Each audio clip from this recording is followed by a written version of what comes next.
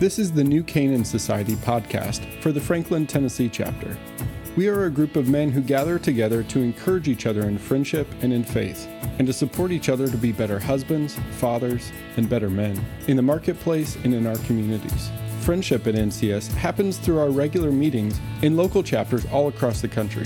The Franklin, Tennessee chapter meets the first and third Thursdays of each month at Puckett's Grocery and Restaurant in downtown Franklin from 7 to 8 a.m. This podcast is sponsored by Harrington Interactive Media. We create quality media products like this podcast, and we help you market them. One product we make is high-quality ebooks, which are great for generating leads. Check out some examples of ebooks we've produced and hire us to edit, design, and format your company's next ebook. Go to harringtoninteractive.com. In this episode, Terry King shares a talk called Meeting God on Death Row. It's one from the archives, recorded on November 15th, 2018. Good morning, brothers. Welcome once again to our New Canaan Society Breakfast with the Brothers. It is a joy always to be with you. It is amazing to me the desire that men have for friendship, and sometimes the difficulty that it is in actually finding friends, and we hope that this environment is conducive to that. Welcome to the brothers who are here for the first time. A couple of announcements before we get going this morning, and we're going to start a little early. Paul Good, who has spoken for us and is a singer and was a former New Jersey guy, has started a radio. I don't know what happened to that. You have some cards on it. Is it a podcast, Paul? A radio show? Anyway, this is. There we go. Okay, so there's a sign-up sheet for this Rooster Radio thing that he's doing. It's a radio show for guys, right, Paul? Radio station for guys. And I'm gonna leave it right here if you want to sign up and give him your email address, and he'll send you more information about it. A couple of other things. We have a sign-up sheet for those of you who would like to get our twice monthly announcements about the breakfast. We have some fabulous things coming up. I want to encourage you to leave a tip. I always forget about our servers, and I apologize to them for it, but it's coming Christmas time, and we want to help take care of them. So tip them like you would like to get tipped. If you're J.C. Penney, it's a nickel or a dime, or a nickel. If it's Rockefeller, it's a dime. If it's you, I got faith in you. Anyway, so that's our sign-up sheet. That's our request to take care of our servers this morning. Welcome to the sheriff's deputy. Yeah.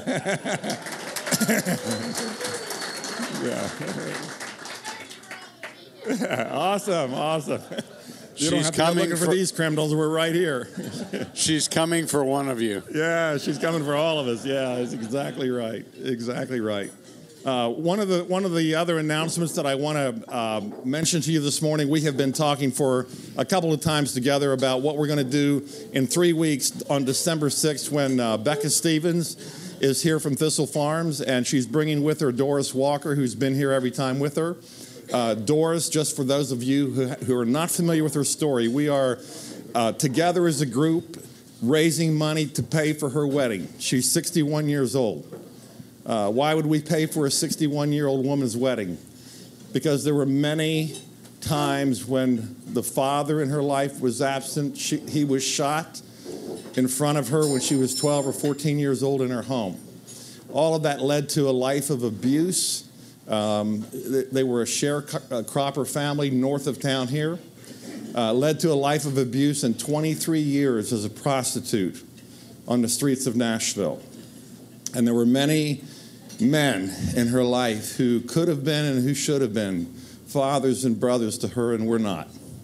We have an opportunity to do that. There's a long story behind this. We're trying to raise $5,000. Her fiance is a friend from childhood whose wife died about 10 years ago.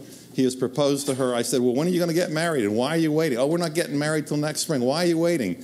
Well, I want a church wedding this time. And I just thought what an incredible thing it would be if the fathers and brothers in this room would would help us pay for that wedding. So we have so far raised, almost $3,500? Close to that. We need about another $1,500, $1,600. If you got a 20, you got 100, you got whatever you got, and the Lord puts it on your heart. Please help us. Wow.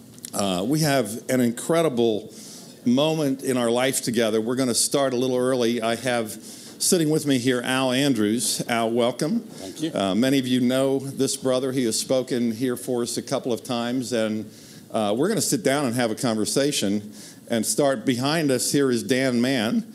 He's responsible for part of this, and I'll tell you part of that as we get going. We have an incredible opportunity this morning to speak to a dear brother. The three of us on this stage, at least, would lay down our life for this guy.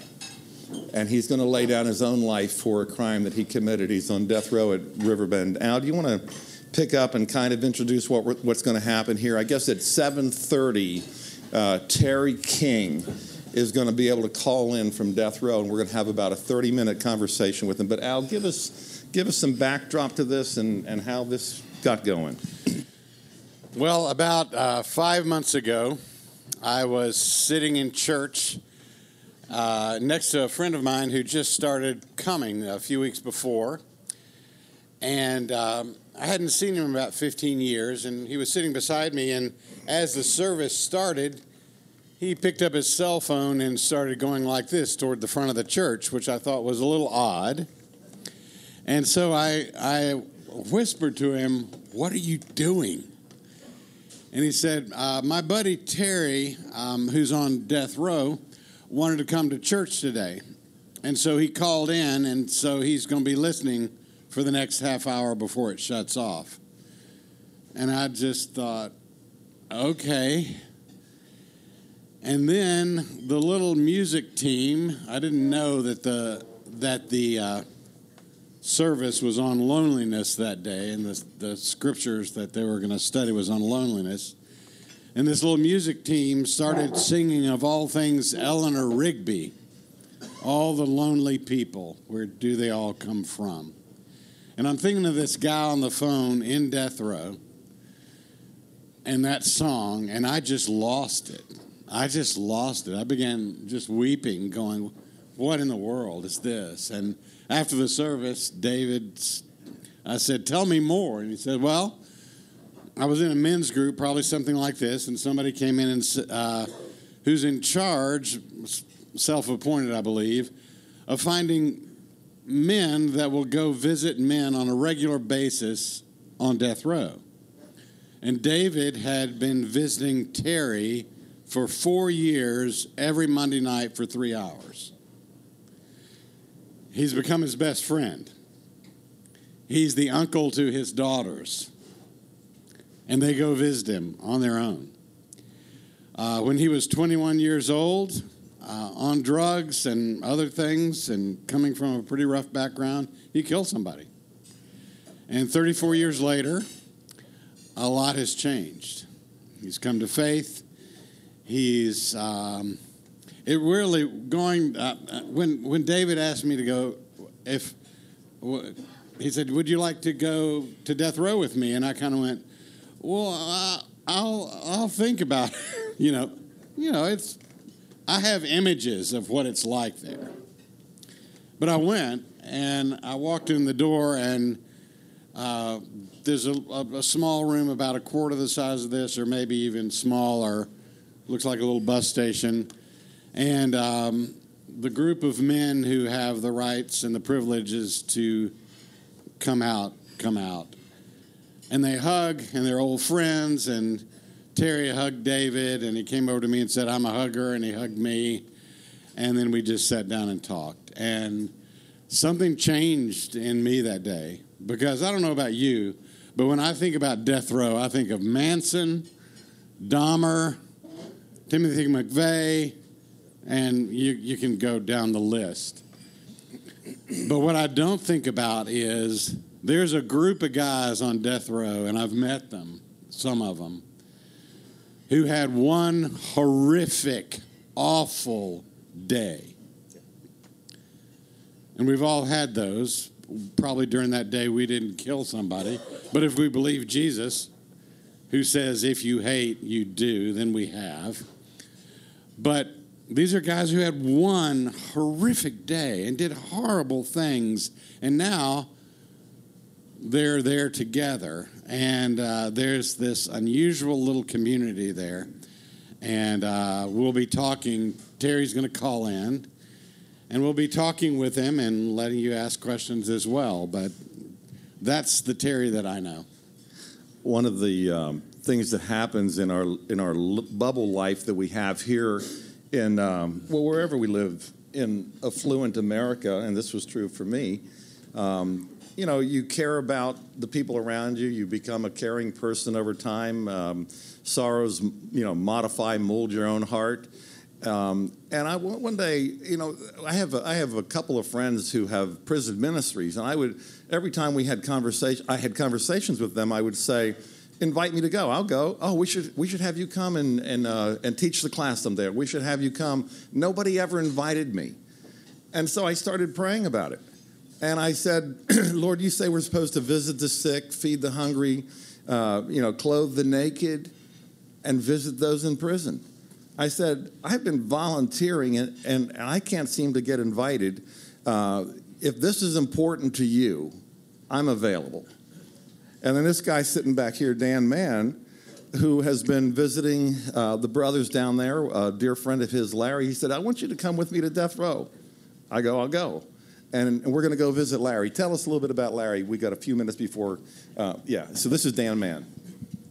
Hi, I've been visiting Death Row for about 9 years now. And it was as an act of faith, like Wes. I looked at Scripture and I said, what are those things that I really believe? Well, I really believe Jesus. There's a lot that I don't understand, but I really believe Jesus. So why aren't I doing the things that Jesus says really are important to him? And the one thing, I give my money to the poor. Man, I carry very little cash. I was worried about coming down here because anybody on the street corner that asks, I believe I'm to give it to them, and I do. And who's even worse about that is my wife. So I don't have cash. But on the other hand, I never visited prisoners. Never did it. So when Joe Engel, I met a neighbor who happened to be a chaplain down there, invited me to go down there, and he said, this guy's rather difficult. He's not had a visitor in 15 years, and he's not really nice. He says, don't know if this is going to be a fit, but why don't you start writing him? So I started writing him. First visit was 2011 on St. Valentine's Day with my wife. That was my date. My wife and I both started visiting Larry on death row. What we have become, what Terry is to David's kids, Larry is to mine. He calls Bethany, and it's always while she's preparing dinner for some reason. And she puts it on speaker. The kids will walk in and say, hey, Mom, I'm having trouble with this. She'll talk to him while Larry's on the phone. He'll go, hey, Rosie, how's your math grade? What do you need? Mom will get you a tutor. Are you okay? And all of this. 2 years ago, and there's a community, like Al says. When we walk into that room, I get hugged by Terry. I get hugged by Abu. I get hugged by Larry. There's this amazing camaraderie there. The one thing that I will say, I got sick 2 years ago. I went through cancer. And the worst part is going back onto death row after you've been gone for a little bit, and they're worried about you. I mean, they're worried sick about you. The only card that I got, Get Well card, was from them. They all signed it. When I get there, they all want to know how I'm doing and what the doctor said. And are you taking your medicine? And are you eating right? And why have you put on weight? I mean, it's just, these are caring men about all aspects of my life. So this about Larry. Larry is my family. He is my brother. He is truly one of my closest, dearest friends. And as are all of the men that are in that pod that we see. It is the closest community that I've ever been a part of. And let me end with this. I don't call what I do a ministry. And I don't, because I literally take the words of Jesus literally, where it says, go and visit, so we visit. And we talk about everything. Our entire lives, and they live vicariously through us in that regard. We talk about our faith because it's part of who we are, but that's it. It is not something that I reach out. Jesus says of the poor will always be with you. So when you give to the poor, you're not going to ever solve the issue of poverty. By going to death row or going to prisons and visiting prisoners, I'm never going to solve the problem of incarceration. The biggest transformation in that relationship over the last 8 or 9 years that I've been going has not been Larry. He's still there. It's been in me. And it's been in my understanding of who Christ is and who Christ cares about and who I go see Jesus literally on Monday nights, and it's transformative. So that's Larry. Thank you, Dan. One of the things that I have always heard, oh, that's just a jailhouse conversion. You there? Some of you guys? That's a jailhouse conversion, yeah. And you sort of write it off as though it's not real. I was surprised to find the kind of genuine faith in Terry King and these other guys that sit around this table. We're going to talk about that table when Terry gets on the phone. That had the kind of genuine faith that I first found in my mom. That kind of faith, that kind of depth. And it was a blessing to me. I thought I was going to go minister to people. I went to visit, and they blessed me, and they blessed me. I don't get to go a lot. I still don't have a regular pass, but I go when I'm invited. Al? Yeah, so in about 2 minutes, none of us involved in this know anything about technology. So here's how it's going to work. We hope. Terry can call only a few people. One of them is not me. He can call David. So if things work as they should, which, about 20% of the time they do, I'll put it on speaker and we'll have a conversation. And David just texted, so if this technology doesn't work, are you ready to run with it? Well, here we go. Hello? Hello? That's not hello, Terry. Well, you're there, guys. It worked. Okay, so Terry, I'm going to put you on speaker. All right, give me a hello, Al. Hello, Al. Is this Terry? Is this really the Terry King? Terry, this is Wes Yoder. Good morning. Good morning, brother. Welcome to Puckett's in downtown Franklin. I understand that you've been lecturing around the country from Unit 2. You led a book club. You spoke to professors and students at Rhodes. This is highbrow stuff, brother. Now you're with these guys, these ne'er-do-well brothers from Puckett's and Breakfast with the Brothers. Welcome. All right. Terry, we got to keep talking for a minute. Just go testing 1, 2, 3 because we're not able to hear you. So, okay, I'm sorry. What about now? Can you hear that, guys? Yeah, that's good. Oh, good. I'm sorry. I'm a little away from the phone. I apologize. No. Actually, we're it's kind of us. Don't worry. Well, Terry, it's let me just describe where you are. We're gonna pretend like you're sitting at a little table with us with a cup of coffee. And Wes and I are sitting here, and Dan's right behind us. And in front of us are about 150 guys who've just had breakfast. And we've just talked a little about meeting you, and we've said all good things, by the way. And we just wanted you to join us this morning up here on stage and get to know some brothers and let them get to know you. I'm looking forward to that. Can you guys hear that a little bit? Okay.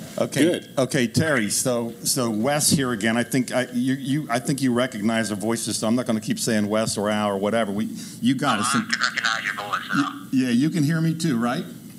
Absolutely. Okay, so one of the things that I joke with the guys around here, and I put this in my last letter to you, was that a lot of guys don't have friends and don't know how to make friends. And you responded to that in that letter you wrote to me, and I'm gonna read a little paragraph, and then we're going to talk about this for a bit. You mentioned, this is Terry's letter, you mentioned so many men you have met don't have friends and don't know how to make them. If they are open to coming here to Riverbend, even one at a time with David, we will show them how it works, and hopefully may make a difference in their life. Absolutely. Absolutely. I want you to tell us about the friendships that maybe were surprising to you. I mean, you get stuck in a place where you don't get to pick who you're with. It's sort of like life. It's sort of like it was in high school, and it's sort of like if you go to work for a company, you don't get to pick who else works there. And here you are in your life. How did you guys discover that there could be friendship among you guys who all have this common sorrow? How did the friendship get going down there, brother? Well, we're all the same. No matter what skin color we are, we're all brothers, and we're all part of one big family called the family of God. And if you can't look at another person and see the similarities between you and him, you're just blind. I mean, color doesn't matter. When you and Paul and Joe came out and we all sat at the reconciliation table, as we call it, there were African Americans, Caucasians, everyone, and we all got along just fine. And we don't see color here. We see each other as being equal to one another. No one better than the other. And when you're put in a situation like this, you're forced to look and see, and you begin to see deeper than just the skin color. You see the human being that's looking back at you, and it's easy to get to know that person. It's easy to love that person. It's easy to care about that person. I hope I'm explaining it like I want to, but I'm trying my best here. You're doing good, brother. Yeah, Terry, Al again. When the first time I met you, you told me a story about reading a book called The Shack, and said that book changed your life. I'd like for you to tell our friends just about that moment and about what you learned and how it changed you. Well, that's easy. I was probably in 2011, January 2011 to be exact, and in particular, chapter 11, there's a particular chapter called Here Comes the Judge, and in that book, Mac goes up into a cave and he meets Sophia, which represents the wisdom of God, and it's that moment in the book where Sophia challenges Mac to sit in the wisdom of the seat of God and judge his own children. He couldn't do that, but we're so quick to judge others. And it's that point in the book that just really changed my life, when I realized for the first time, sadly, for the first time in my life, that what I had been doing to others, and even people right here with me, that I used to look at these other men here, some of them, who had similar charges to what happened to Mac's daughter in the book of The Shack, and I thought I was better than them because I hadn't done that. And how warped is that thinking? And it to the point it just crushed me to when I realized that what I had been doing to other people. And bigger than that is the knowledge and knowing that the taking of one of God's children's life. And that realization has just crippled me, in that we're all created in God's image. We're all children of God. And to realize that you've taken the life of one of God's children it's bigger and stronger than taking the life of a human being. I hope I'm explaining it like I'm wanting to, but that's what that book did for me. It just turned my world upside down, and just realizing that just how big of a fraud I had been all my life, and how sad that was that I couldn't see other people for who they were. And that's what that book did for me. Terry, Ed Zagorski, Diamond Jim, your friend there, lost his life in prison on November 1st. And he was, I think if I have this right, it was Ed that you were looking down your nose at until God got a hold of this part of your heart through the shack, and where you realized you were judging your brother. Tell us about the later years and the later experiences with Ed, and what that friendship meant to you after you quit criticizing and judging him. Well, actually, that was Billy Irick. Oh, Billy. Okay. Okay, Billy. Okay, so that was. And well, I mean, what happened as a result of the shack is I looked at these guys that I once thought I was better than, Billy and a couple other guys here, and I can honestly tell you, and I'm not ashamed to tell you, I love him. I loved him then, and I loved him up to the point I still care about him even though he's gone. And I tried to see getting people to come visit this guy and several of the other guys here, because everyone needs someone in their life, and I'm not ashamed to say that I loved him. And there was a time when I didn't, a time when I thought I was better than him, but just over time I began to see he's just a human being who's flawed. We're all flawed. You know, I think we're all flawed since Adam. And but I see he was a human being who had made a mistake, who had, for a bad set of circumstances in his past, terrific abuse as a child he suffered, but I'm no better than him. But I used to think that I was. But you know what I think? I thank God that I no longer see another human being and think that I'm better than them, because I don't have the same story they had. Everybody has a story, and I just thank God that I no longer look at people like that, and I thank God for the change in my life. Yeah, Terry, the other night we were talking on the phone, and you said something about being a blessed man. Absolutely. Tell me a little more about that, because that's not the first thing I think most people think about men who are on death row. What's that mean to you?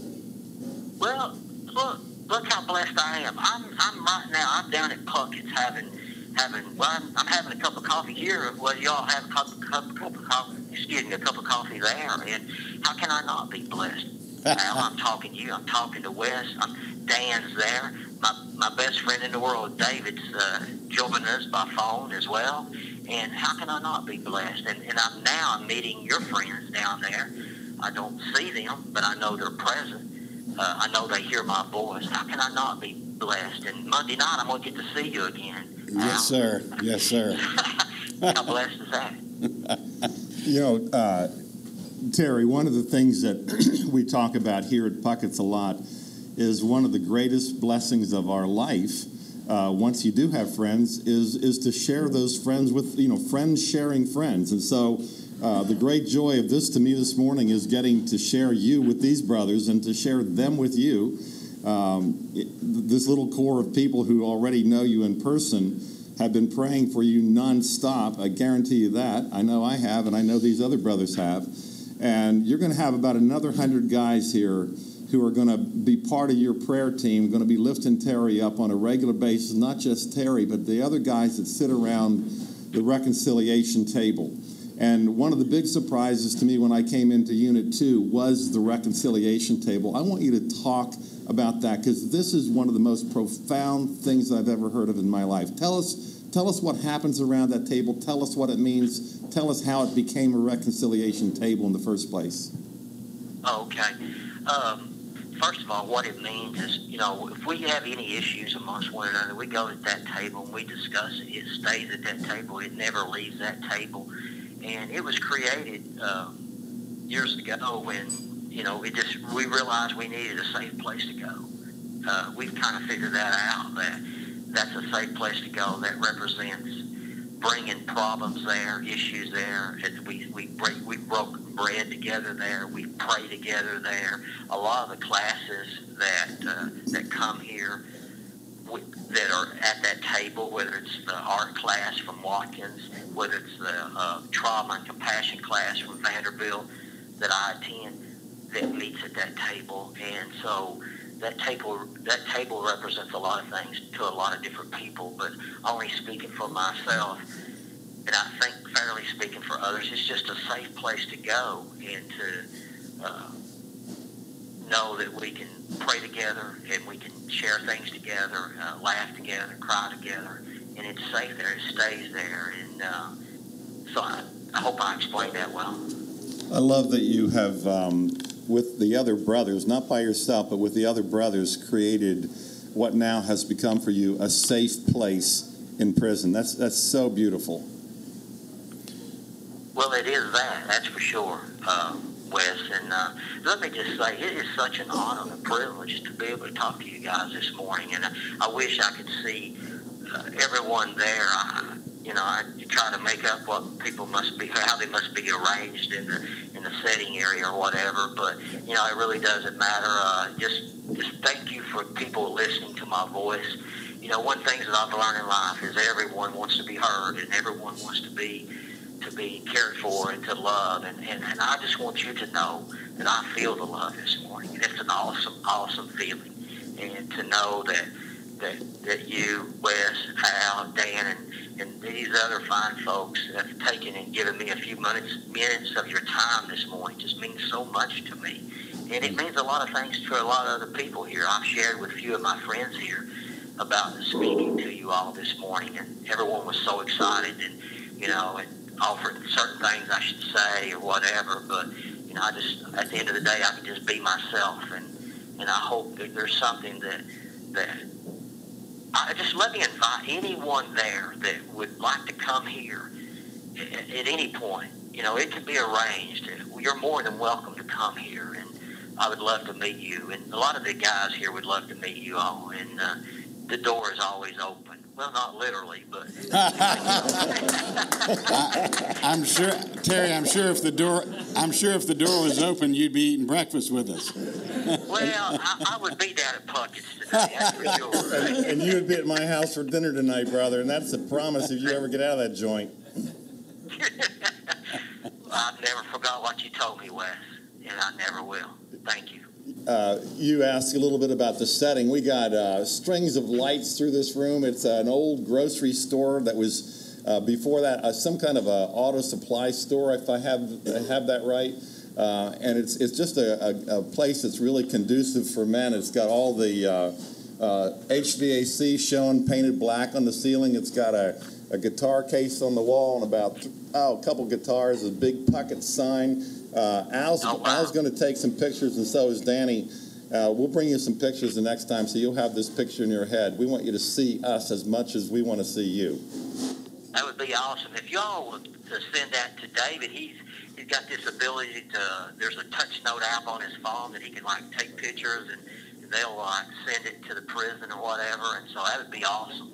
That'd be awesome. All right, it's on its way. Danny's taking care of that for us. One of the things that starts to happen when your heart starts getting changed toward things that you thought you knew about, you were aware of, and then find out you're not really aware of it all. One of the things that has happened for me is, first of all, the question, does mercy satisfy the claims of justice? And I believe God is so big that mercy indeed does satisfy the claims of justice. And I hope that through these kind of relationships, these kinds of friendships, our hearts will be turned in fresh new ways toward the kingdom of God that is inside that prison. And not only that prison, I hear stories from around the country of other prisons where there's a community of life. But I'd love for you to talk about, I'm going to mention this reconciliation table maybe a couple more times here in the 10 minutes that we have left. But how do the brothers there, in the midst of the worst kind of sorrow of the world, create a life-giving community that actually, surprising to me when I first saw it, has a lot of joy in it? Tell us about that dynamic, brother. If I understand your question correctly, it's just I think I've seen a lot of people change here. I know I've witnessed it with myself, but I've seen other men. I've been locked up over 35 years, and a lot of other people have been locked up several decades as well. And we become like a big family here, and it's really a community in every sense of the word. And I just believe that if I understand your question about mercy, is You're good. Keep going. but I just believe that God's mercy and the mercy that should be extended to all folks and everyone, every walk of life is universal, that it shouldn't be limited to one set of persons or whatever. And I just think that God's ability to forgive and his power to forgive should extend to all. And as far as the reconciliation table, it's just a safe place where we can go. It's a safe place where we can pray together and allow things to stay at that table. If I understood your question correctly. Yeah, Terry, I want to go way back for a minute. You were 21 years old and you were sent to death row. What was it? You first walked into that old prison, right? Correct. What's the name of that place? It's they call it the Walls, but it's really the Tennessee State Prison. I don't know if you've all seen that. It looks like an old evil castle. What was it like to walk in there that first day? I was scared to death. I thought I was going to be surrounded by people like what I thought was on death row, people like Charles Manson, just people foaming at the mouth. That's what I thought. I made that up in my mind, and I was scared to death. And I remember walking in this flat top building and just thinking, I'm never coming out of here. And I remember just being very emotional, calling my family and being emotional, crying, and they were concerned about me, obviously. And I just said, look, things will work out. I have appeals. I didn't know what that meant at the time, honestly. The lawyer said, well, don't worry, we got some appeals we can do. And honestly, I did not understand what that meant. I learned later on what it meant, but I was just scared. I saw no way out. I just felt trapped. I felt lonely, and it was just the most horrible feeling in the world. Yeah. Over time, I know that you moved from that place, which we won't even describe right now, but not a great place, to the place you are now. And you don't have a very big room, and you've been in there a long time. How have you changed from a person of fear to a person of hope? Because you're still sort of in the same place. Yeah, well, I tell you, and I tell everybody, is the book, The Shack, changed my life first and foremost.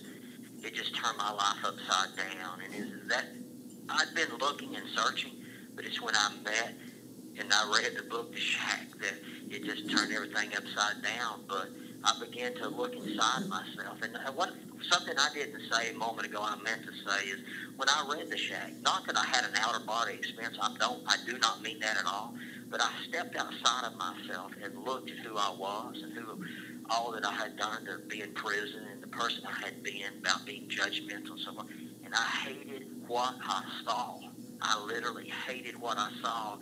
And I just want to tell everyone that I hate who I used to be, but I love who I am today. I mean, I love me today, but I don't love who I used to be. And I feel good in my own skin today, though I may be trapped in this 8x10 cell or whatever it is where I'm speaking to you from this morning. But I am the most free person you will ever meet. I'm in peace with myself. I'm in peace with my God. And I just pray for peace for everyone. I hope everyone can feel in their heart what I feel today. And it is such an honor and a privilege to speak to you guys this morning. Well, Terry, we've just... Wes, I love you. Dan, I love you. And Al, I love you. And I just thank you for this opportunity. Well, Terry, we've all just been to church, so that's by hearing what you said. It's the gospel that you just told us. Terry, I know you had the chance to meet the author of The Shack who came to visit you, Paul Young. What was that like? He's been here several times. I don't know exactly how that happened. I know my friend David Bass was involved in that. He doesn't take any credit for it, but he did. And it was so important to meet him. I never thought I would, but what an honor and what a privilege. And just to meet the guy that wrote the book that just flipped my life upside down. It was such a surreal moment. And the one thing that I learned from Paul, both in person, he's been here several times, but learning to live in the grace of one day. All we have is today. We don't have tomorrow, the next. We don't know if tomorrow will ever get here. We pray that it does. We hope that it does, but it may not. But just learning to live in the grace of one day, and just a beautiful, beautiful human being. I just thank God for him, because I don't know if I would be where I'm at in life right now had I not read The Shack, and how it really transformed my life and changed my life and opened my life up and allowed me to seek something bigger and more powerful than myself, and that is the God who forgives, the God who heals, the God that is non-judgmental, the God that is always with his arms open up. And another thing that Paul taught me is, I grew up believing, I grew up Southern Baptist, I grew up believing if we do something bad, God turns his back on us. God never turns his back on us. God is always there with his arms out, ready to embrace. He wants us to turn to him. He never turns from us. And that's something else that Paul taught me, and I believe that to this day, and I'll take it to my grave. And but anyway, I can go on and on and on about that. Terry, what you're doing in prison with the other brothers and what we're doing out here is the same thing. We're trying to get men who have locked themselves in their own prisons by a lack of forgiveness or by bitterness or by the dark secrets that they hide. We're trying to get men free. And what this gathering here at Puckett's about is the same thing that's going on at that reconciliation table. We just happen to have about 40 tables in this room.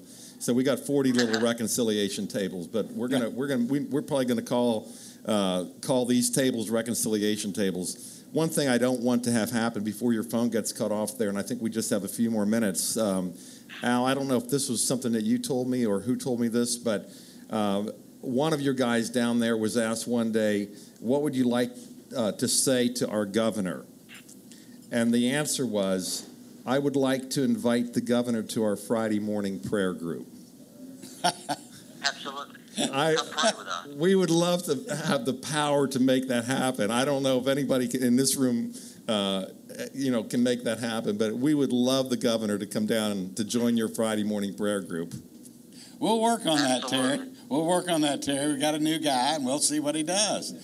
I think some of us know him. We might bring him. Yeah, the new guy coming on has told his story here at Puckett's, and may do so again. So. Yeah. Anyway, we're going to invite him to the Friday morning prayer group down at Unit 2, brother. Tell him to come on. We'll try to arrange a meal. We'll break bread together after we pray together. How's that? Yeah. One more quick thing. There are guys at that reconciliation table who are guilty of the crimes they committed, and there's a couple of guys that are sitting around that table that there's some great doubt about whether they're there appropriately. One of whom is Abu Ali. Correct. There was no DNA evidence that was introduced in his trial. There's all kinds of things. I can tell these guys the story later.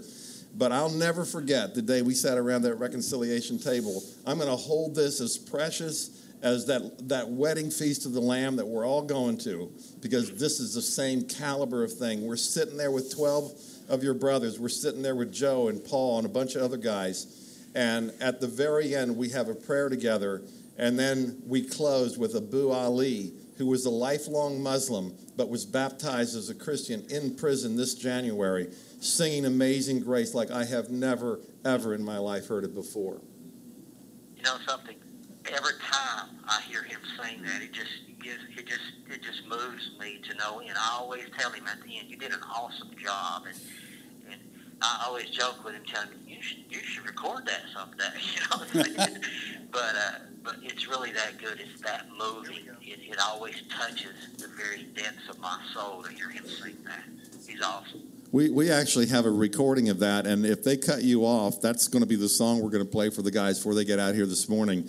They're in for a treat. Yeah, we got a pirate. He's a pirate recording agent here or something. But anyway, we have Abu Ali with us this morning too. You can tell him when you see him we love him, and tell him that the life-giving soul that he has become is going to bless a bunch of guys this morning.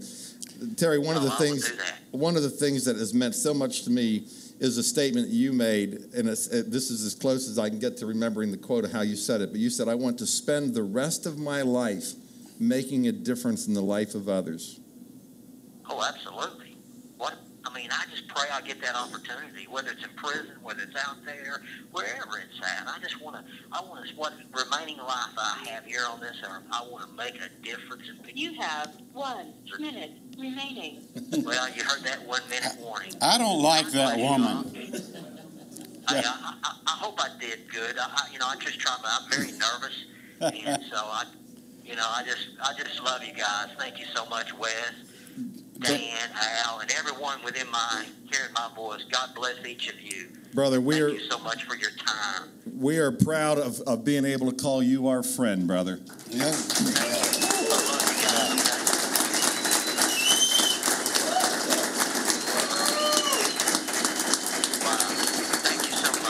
That's for you, brother.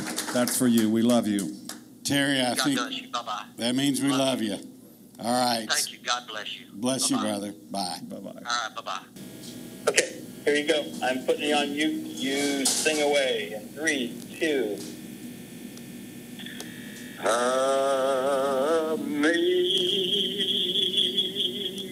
Amazing grace, how sweet the sound that it saved a wretch like me.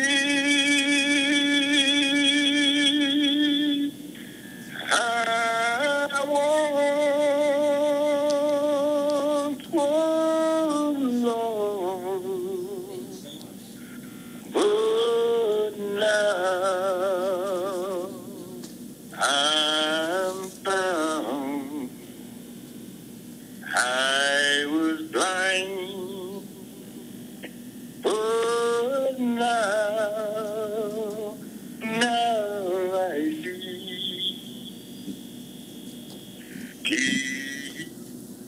There's more. Peace, brothers. Peace. Peace. Good to see you guys.